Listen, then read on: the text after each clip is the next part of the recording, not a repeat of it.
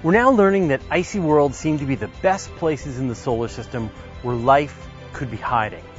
Worlds like Europa and Enceladus, which have vast oceans of liquid water beneath a shell of water ice. And just in the last year, astrobiologists announced that hardy forms of Earth life should be able to thrive in these oceans, feeding off hydrogen gas emanating from deep sea vents. Clearly, we need to explore these worlds, to go deep down beneath the ice, to explore the ocean depths. But how do you drill through kilometers of ice to reach it? Sometimes the universe is trying to tell me something. I've been going back and forth with viewers about how a lander submarine to Europa would work. How would it drill into the ice, communicate with the surface, etc.? And I've been giving you bits and pieces, but clearly this needed to be an episode, so let's do it. Today, I'm going to talk about a plan that folks with NASA put together on exactly how a mission to Europa would work. It was done as part of NASA's Innovative Advanced Concepts Program. The plan is called Europa, which stands for Exploration of Under Ice Regions with Ocean Profiling Agents. Europa. Get it? It's very meta. The study was originally put together back in July 2013. We reported on it for Universe Today, and so did many other sites out there. But it didn't go any further, which is a shame because it's an awesome plan. So let's get into it. Europa is the smallest of Jupiter's Galilean moons, and it orbits Jupiter at a distance of about 680,000 kilometers, about twice the distance from the Earth to the moon. It takes about 3.5 days to complete an orbit. Because of the massive gravity from Jupiter, Europa and the rest of the Galilean moons travel around the planet in a lockstep orbital resonance. For every orbit made by Ganymede, Europa circles Jupiter twice, and Io goes around 4 times. And this powerful gravity has another effect: tidal interactions with its moons. In the most extreme, there's Io, which experiences huge flexing from Jupiter that massive volcanoes cover its surface, firing geysers of molten rock high into space.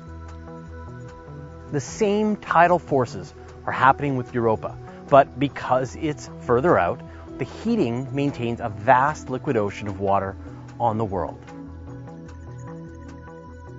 When NASA's Voyager spacecraft flew past Europa, it revealed a world covered in fresh ice with very few craters. Huge, dark lines seem to indicate that the ice is shifting and cracking like plate tectonic activity here on Earth. And somewhere down there, there's liquid water. NASA's Galileo spacecraft mapped Europa as best it could. According to estimates from planetary scientists, the interior of Europa consists of a layer of ice and water that measures 115 kilometers thick, surrounding a rock mantle.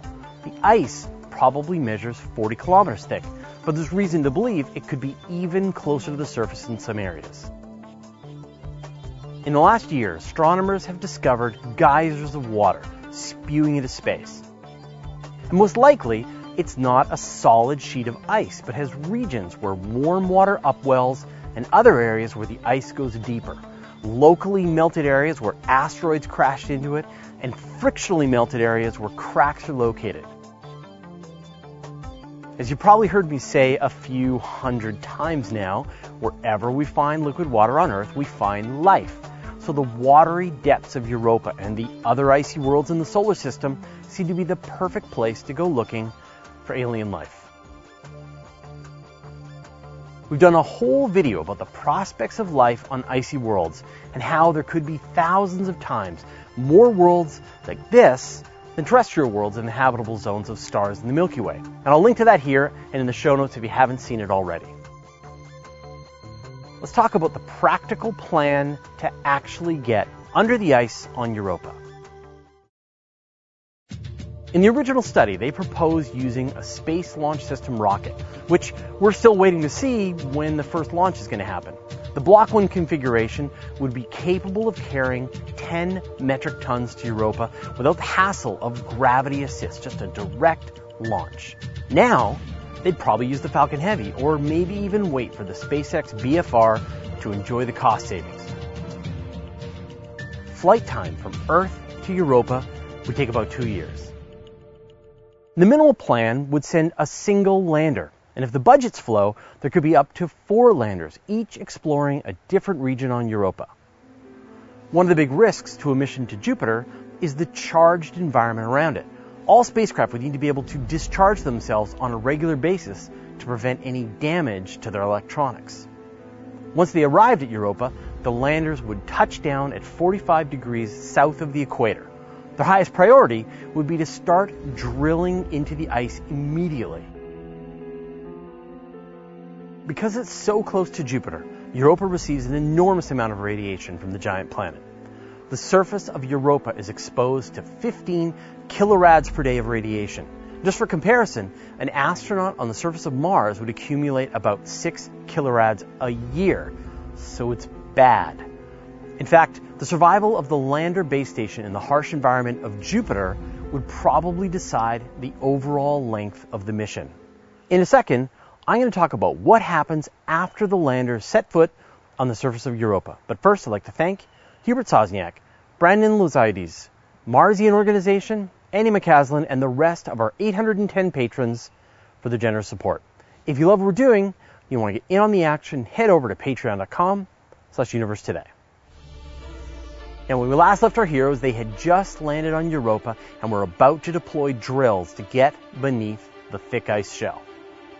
The landers would start drilling immediately to get as much of themselves under the ice as possible.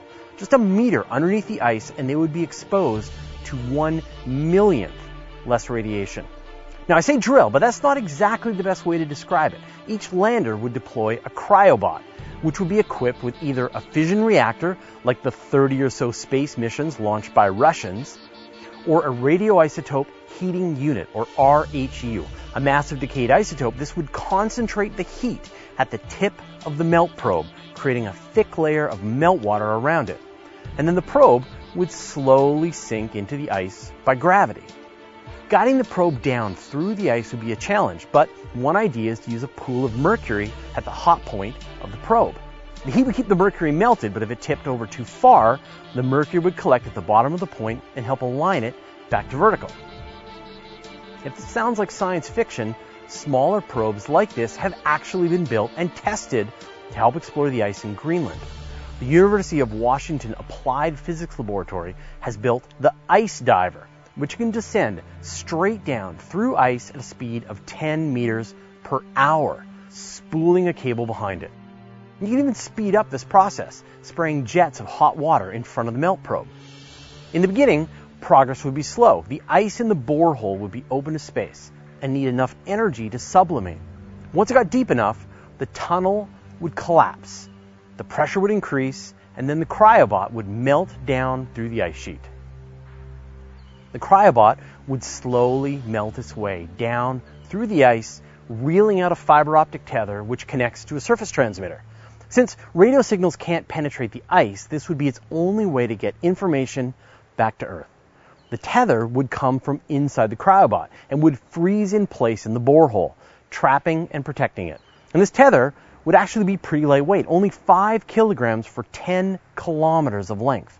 The small cryobot, just 25 centimeters in diameter and 2.5 meters long, might need a year to descend through 10 kilometers of ice, while a much larger 50 centimeter in diameter one and 5 meters long might need up to 4 years. Once the cryobot detected that it had reached liquid water and the bottom of the ice sheet, it would deploy underwater gliders called hydrobots. Assuming the currents aren't too strong down there under the ice, they wouldn't even need a propulsion system. They just slowly glide as they drift through the shifting water columns. But if that doesn't work, they can always have propellers. Underwater gliders have been tested successfully here in the Earth's oceans, and you can buy them in Kickstarters.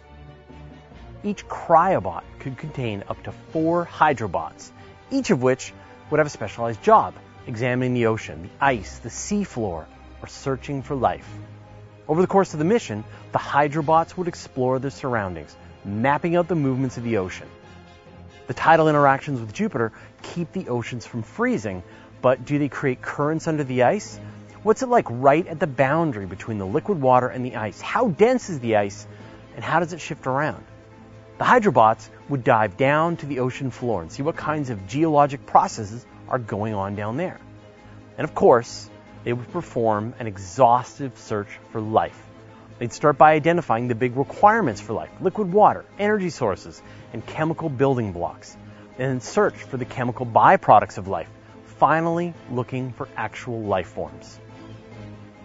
We could expect they would find environments similar to the hydrothermal vents we have here on Earth at the bottom of the oceans, ecosystems which are fully self-contained and completely separate from the surface and the top of the ocean. Now, I'm not saying there'd be European space whales, but come on, European space whales. The cryobot could harvest energy from the tidal flows that move across the ice ocean region, recharging its batteries, which could then use to recharge the hydrobots. Using this system, the mission could remain active under the ice for much longer. It's important to note that planetary protection is one of the most important considerations of a mission like this.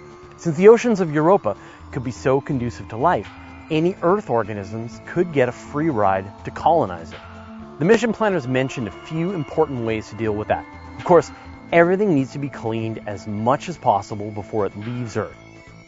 Helpfully, the surface of Europa is bathed in trapped radiation from Jupiter's magnetosphere. You think the Van Allen belts are bad, Jupiter's belts are way worse. It might make sense to remain on the surface for a few months to give the radiation environment more time to sterilize the spacecraft. Also, the nuclear power plant on board the spacecraft could be used to further sterilize everything. It could jettison its radiation shielding and roast any surviving microbes. As I mentioned earlier, this proposal was originally written up during the 2013 NASA Advanced Innovative Concept series of studies. Since then, NASA has committed to the Europa Clipper mission, which should launch sometime between 2022 and 2025. And it'll take 3 years to get to Europa, and then another 3 years to study its surface and the structure of the ice. So maybe in the early 2030s, NASA will be ready to follow up with the Cryobot Hydrobot Europa mission to Europa. I can't wait. Well, what do you think? Is it time to revisit this strategy and send the exploration of under ice regions with the ocean profiling agents to Europa? Let me know your thoughts in the comments.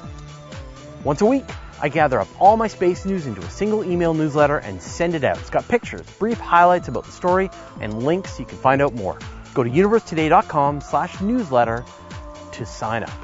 In our next episode, we talk about lava tubes on the Moon and Mars. These are the best places to explore and survive on the surface of these other worlds. That's next time. And finally, here's a playlist.